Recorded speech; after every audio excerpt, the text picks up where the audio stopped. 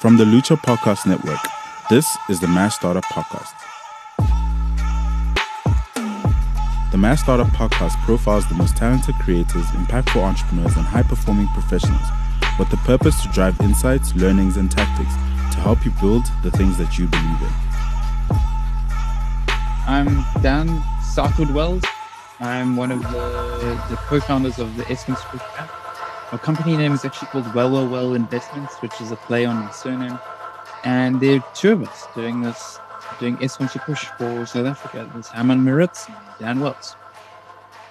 What was the problem you guys were trying to solve by building this? We started this 8-9 years ago. It was the end of 2014 that we first started working on EskomSePush. And it came out of the simple problem of, should we stay an hour or two longer at the office, or should we go home at a normal time? Basically, it was that. And we built a very tiny little application that would send us a push notification using an app called Push Bullet. And it would let us know what the schedules for load shedding were for the day. And when they changed, it would let us know. And it helped us plan our days in the office, and over our December holidays was really helpful. And then in January, we came back and we were like, wow, this is actually quite helpful for us. It might be useful for a lot of other people. And that's when we built the app. There was a strong saying, I guess, back then, is like, is there an app for that? And there wasn't. There wasn't an app for load shedding. And we're like, hey, we've got a little bit of experience building apps. And there was some shiny new things called like PhoneGap and Cordova, some new technologies like Ionic as well. And we're like, let's build an app. And yeah, a couple of weekends later, we launched an app in 2015. What does the process look like to actually start building out the app itself? First of all, have a problem. If you're not solving a problem, then you're just doing it for learning. Once you've got a problem and you're pretty passionate about it, the building of something is fairly straightforward if you understand the problem quite well. So the first step is understand your problem and potentially your community that you're building for as well. If you don't understand those two things, what you build is not going to be good, or it's not going to be accepted. So that would be a good place to start. And if I remove all the technical stuff from building an actual app, if I had to say this, and it maybe sounds arrogant, but the actual initial building of the app was the easy step. The maintenance and the operations and the ongoing and keeping up and the incremental changes and all the adjustments we've had over the last years, I think that's been the tough part of actually kicking off an app. I think a lot of people build something and then they're like, oh, it's done. And then maybe pay someone else to build it for them and say, oh, it's done. And that's just the beginning. A week later, you need to make changes. You need to learn from your community and come back and maybe start again, start afresh, go like, oh, that solution is not good. And rebuild it again. So the easy part is building it in the first place. The hard part is adapting it and changing it and iterating on it to make it even better.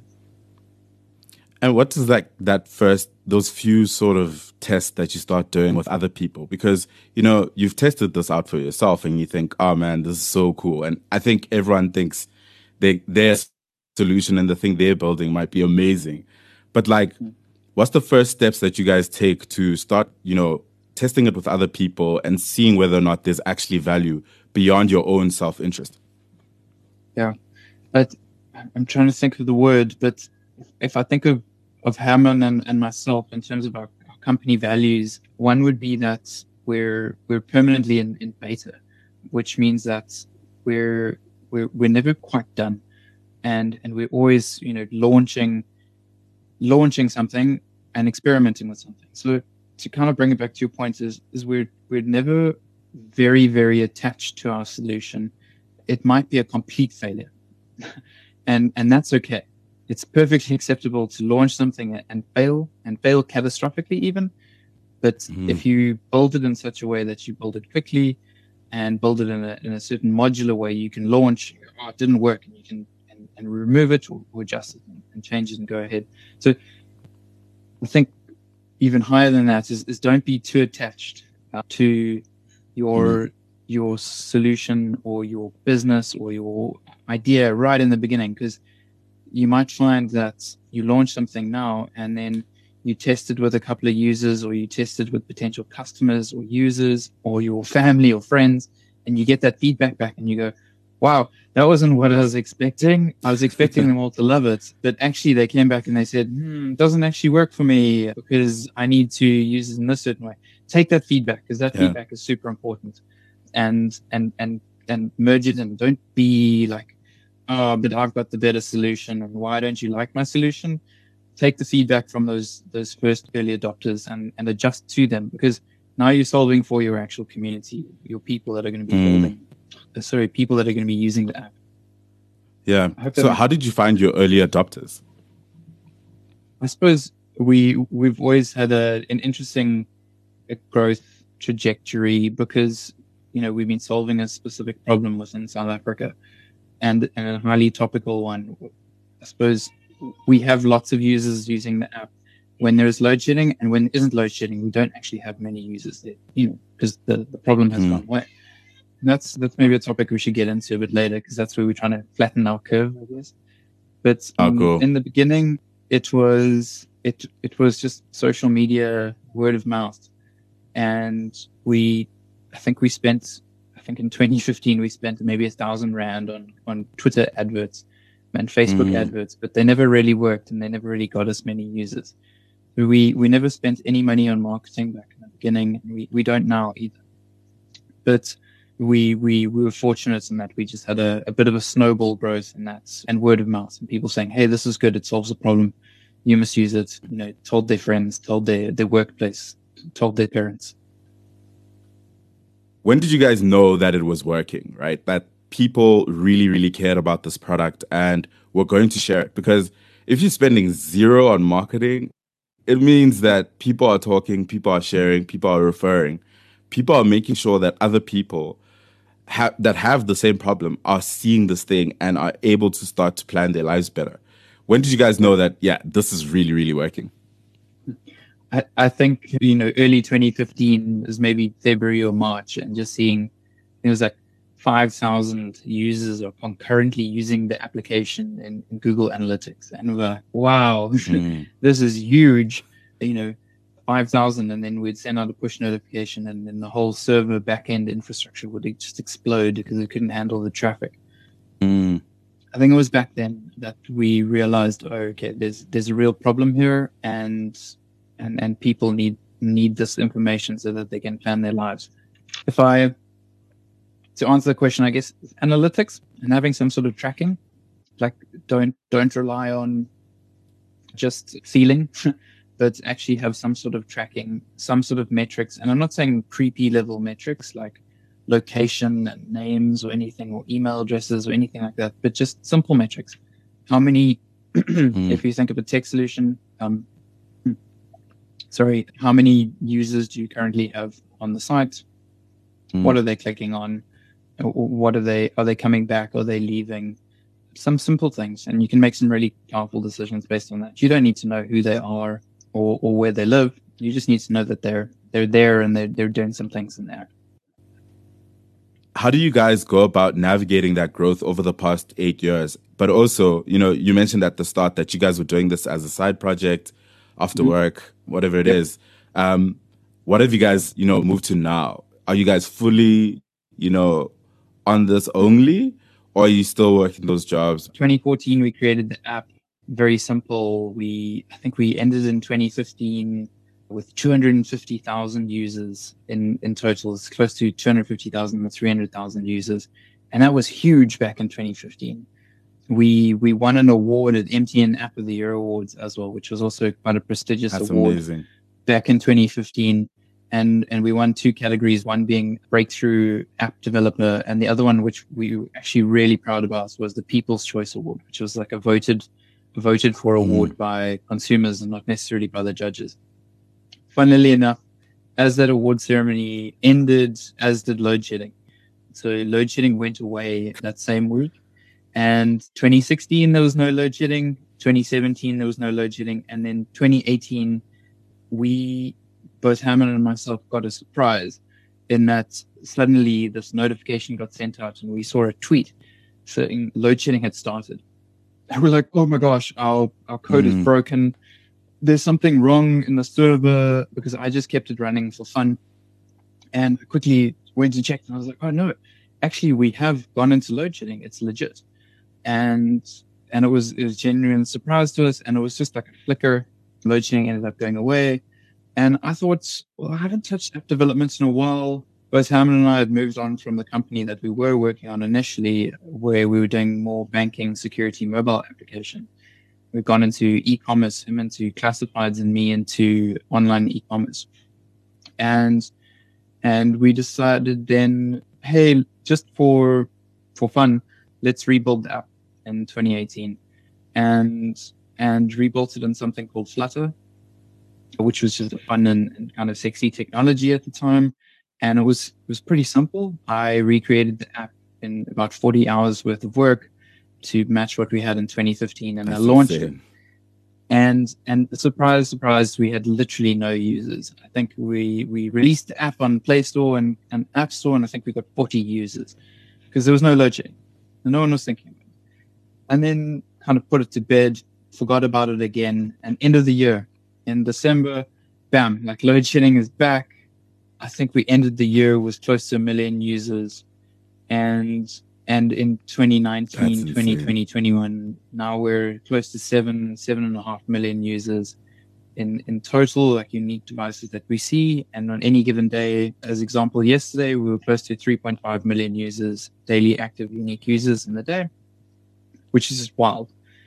It's numbers that completely blow our mind every time we see them. And if I go and have a look at stats now, in any given hour, we've seen about 700,000 users that are concurrently using the application, which is, it's mind-boggling. We've had some big issues in our timeline. In when we first started, we had no money, and we were doing this completely for free and without any monetization within the app. So we had no advertising, and we completely self-bootstrapped it. Both Hammond and I just used our own money to pay for servers and pay for tools and applications. And then in 2019, we decided, let's put a little advert in the app and see how it goes. And that's where I guess things changed. We said, okay, cool. Well, now we actually have some money to pay for our hosting costs. And we moved to Google Cloud. We started using Kubernetes. We started looking at new technologies, started playing with other things. Because now suddenly we had a little bit of budget for us to start playing with some additional tools. And also allowed us to iterate and work on the app as well. Last year, 2022, Hammond quit his job. And he took a huge gamble, and he said he's going to work on EskomSePush for 6 months. And January happened, and we had no load shedding. And we're like, well, this is going to be a big mistake, and sorry, Hammond, you've lost out on your salary. But he took a big gamble, and he worked on EskomSePush for the first half of the year. I said, Hammond, if you can unlock some additional revenue streams and make the app bigger and better than what it is now, I'll come and join you later in the year. And in May, I quit my job last year, and I joined full-time EskomSePush from August. So I've been doing it full-time since August, and since January last year. And a week ago, our first staff member has joined us as well. So there's 3 of us now running.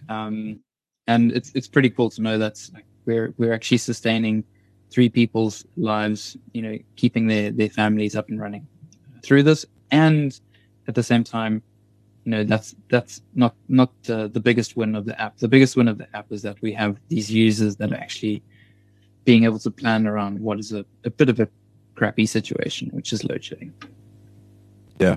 Has there been stories from people reaching out to say, look, you guys actually built something that has massive impact and can help a lot of people really, really start to plan, not just as people, but also business owners and people that really need electricity to generate, their livelihoods.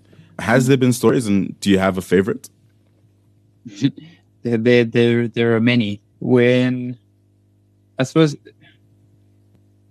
let me segue a little bit, and then I'll get back to that. So, Okay. because one of the stories I want to tell is sort of about another thing.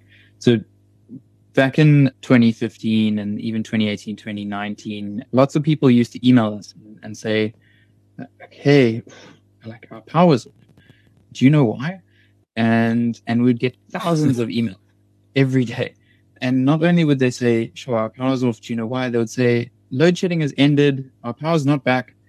And then they would email back saying, "Our power's back. Sorry." And then they'd, maybe the next day they would say, like, "Are you sure the schedule's correct?" Or they would say, "Oh, there's maintenance happening today. Can you just let everyone know in our area?"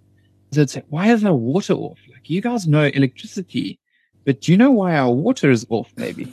And obviously these thousands of emails that we'd get every day, we couldn't possibly read them as just Hammond and I, working on this in our spare time. So we created chat in the app. So that's, which is a nearby chat. So it uses your location.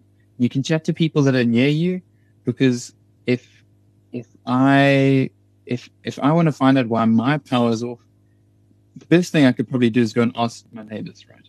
You say, "Do you guys know why the power is off?" And one of them might know.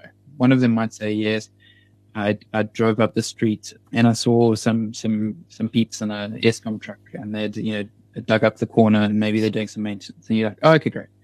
So we figured, instead of people emailing us, maybe they can chat to each other. So we created nearby chat, and that's kicked off a bunch of very, very interesting stories. So not only are people using it to talk about electricity, they're using it to talk about other topics as well. So they're asking about general life stuff. They're asking about water, electricity, missing pets. We've added some categories now for solar as well. Some gamers are using it as well, because if you've got a very expensive and high-powered gaming rig, knowing when your load shedding is going to happen is very important, because you don't want it to damage your computer and your tech equipment. But one of the stories that I don't know, this sort of comes to mind is someone lost their parrot, and it started off as a message on Ask My Street saying, has anyone heard or seen my parrot? And it went on for a couple of hours, a couple of days even, and this conversation kept on happening. And across town, like 10 kilometers away, someone said, "I found your parrot. It's over here. I've been hearing this bird, and I've been hearing it all the time," and like sent a picture on the chat, and there it was, and this person found their parrot again. We also hear some very, very funny stories. So one of the things that comes to mind as well is some people are maybe confused as how power works, and I'm trying to think of the story and how it went. But one of the comments was, Hi guys, do you know why my power, why I'm having issues with my power? Landed on the electricity pole earlier today, and ever since then, the power has been about half on." We're like, half? Like, how can your power be half on or half off? It's either on or it's off. Like, there must be something else that's going wrong. Anyway, we get in touch with them, and they're like, "No, it had nothing to do with the hardy-dar. One of their switches tripped on their DB board, and like their plugs were off, but their lights were on." So we hear some funny stories. I mean, you guys have now gone from like solving a very, important problem to also now building communities and helping people connect to each other in very interesting ways. How do you think of, how that chat function will evolve, but also what do you hope to build on that for the app and what it means in the future? Because I do think like it's interesting. I don't know if it was always ESP on the name of the actual app, because before I think it said EskomSePush. And for me, it's like, oh, that feels like more of a change of strategy rather than just like a change in name, where you guys are going, this can be about more than just this one thing. This can now, connect people, can help people coordinate. And stories I've heard around safety sometimes. And it can get more serious where, this can be impacting people in like really positive ways. How do you think it will evolve, and what do you guys hope to build on that? Yeah, no, it does. And you've definitely landed on a point there with with the name EskomSePush, we've built a very strong, trusted brand within South Africa. The name EskomSePush is every second person knows the brand, knows the app. But if we think about where we want to go in future, we do know that the plan is for load shedding to go away. We know that it's not something that's going to be around forever.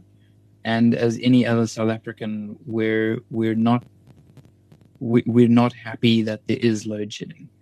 We're not going, oh, we wish there was load shedding today. We want it to go away as much as any other South African. So we know that's great. So, well, we've got a company that's currently based on load shedding, but that's not sustainable. It's going to go away, whether it happens in 6 months or 18 months. We're not 100% sure, but we do know it's going to go away. So we need to work on what we know and use some of our skills and our knowledge and our experience to build on something new, so that we can actually make a sustainable company going forward. And where we may be putting in energy is into EskomSePush.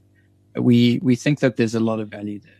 We also think that there's a lot of value there potentially that's not just South African, and that's potentially global as well. We have seen not only it's just a handful of funny stories, but we've seen a bunch of people help each other, and whether it's a municipal issue or just a random issue, or giving away something for free, wondering why the bins haven't been collected, what is that smell, what is that noise, did you hear the bang? All of these topics are very relevant, and we see conversations happening all the time. So we're thinking, let's take our understanding and some of this experience of these users that have been solving problems, use the platform that we have, which is EskomSePush, to be able to test and experiment and actually launch EskomSePush, but without spending or even hundreds of thousands on marketing, which we don't have. So, use the ability of load shedding, understand that there are users, but gently kind of pull them into EskomSePush every now and then and say, hi, give this a go. Maybe think of this when you have a problem, or think of this when you've got a question that you want to ask. And it's, think of it instead of, using, I don't know, some other platform that's maybe exclusionary.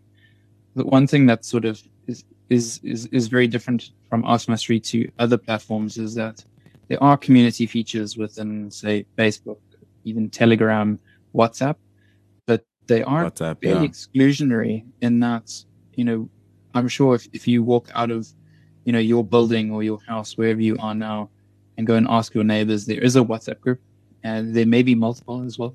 You might only be in one, but there might be 2 or 3, and therefore it's exclusionary because you're unsure that they even exist. If you're a new neighbor, you don't know they exist.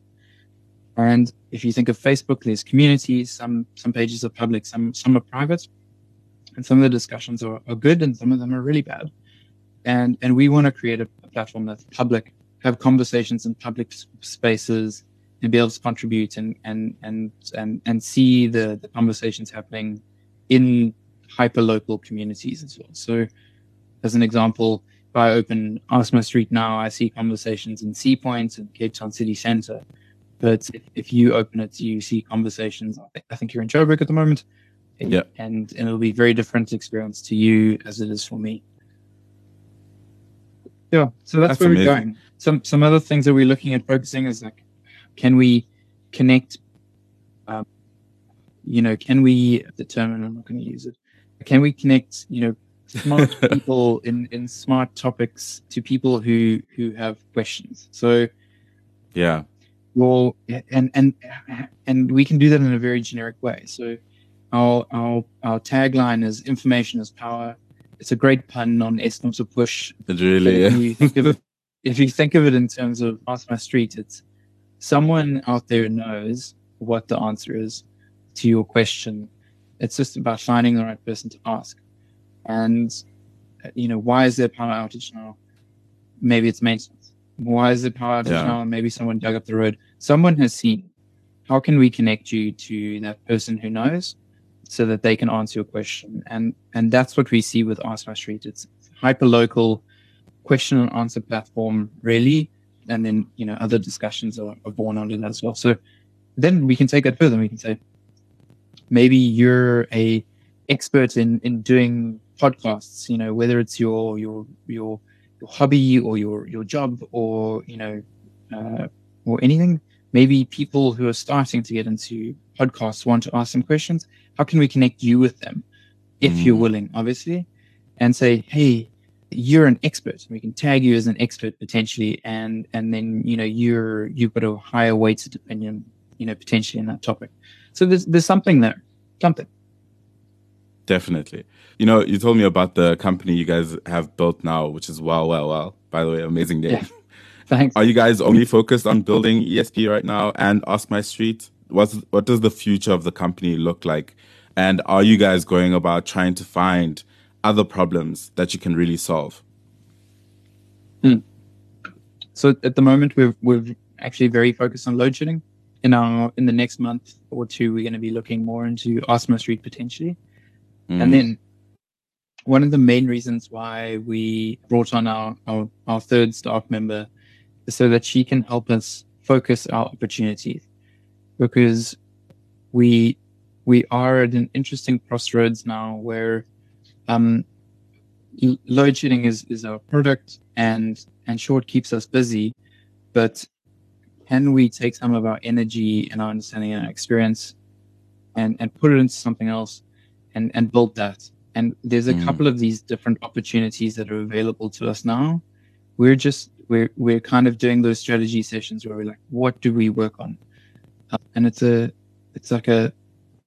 tough place to be. It's a cool place to be, but it means that we're having lots of discussions and we're modeling lots of different eventualities. Like, okay, great.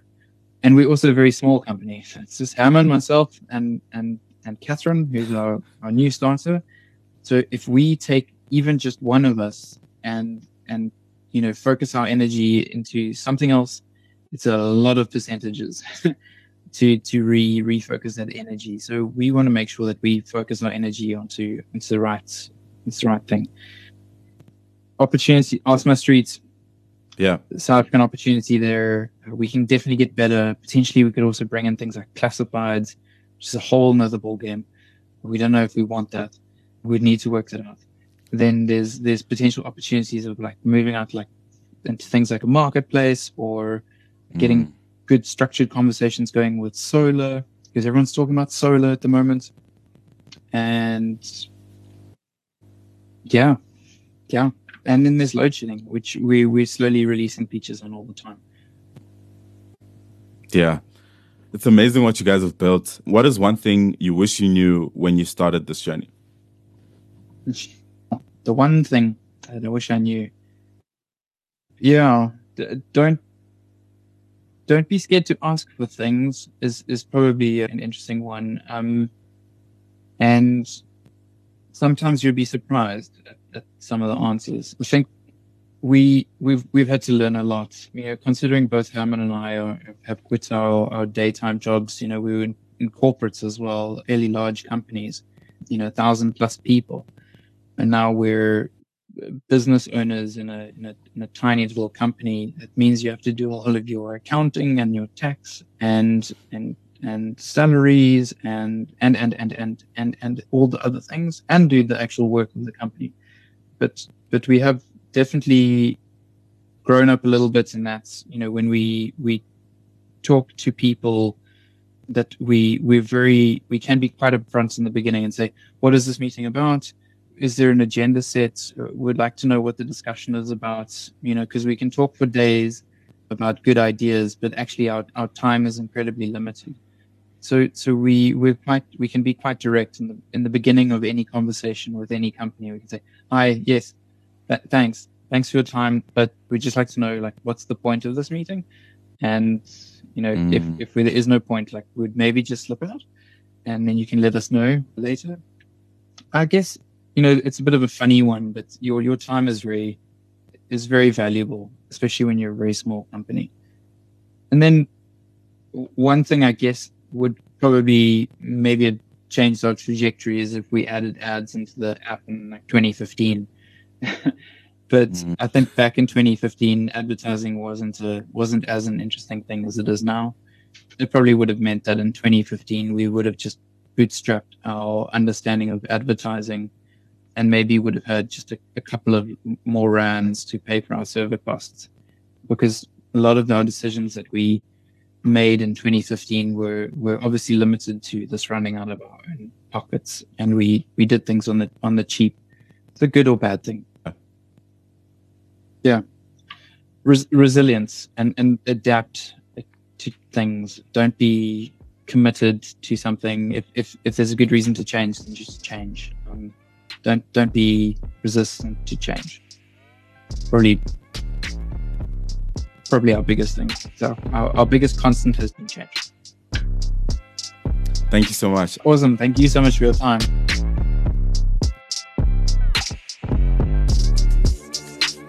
To access previous episodes of this podcast, but also gain access to other shows on our network, please visit lucha.com.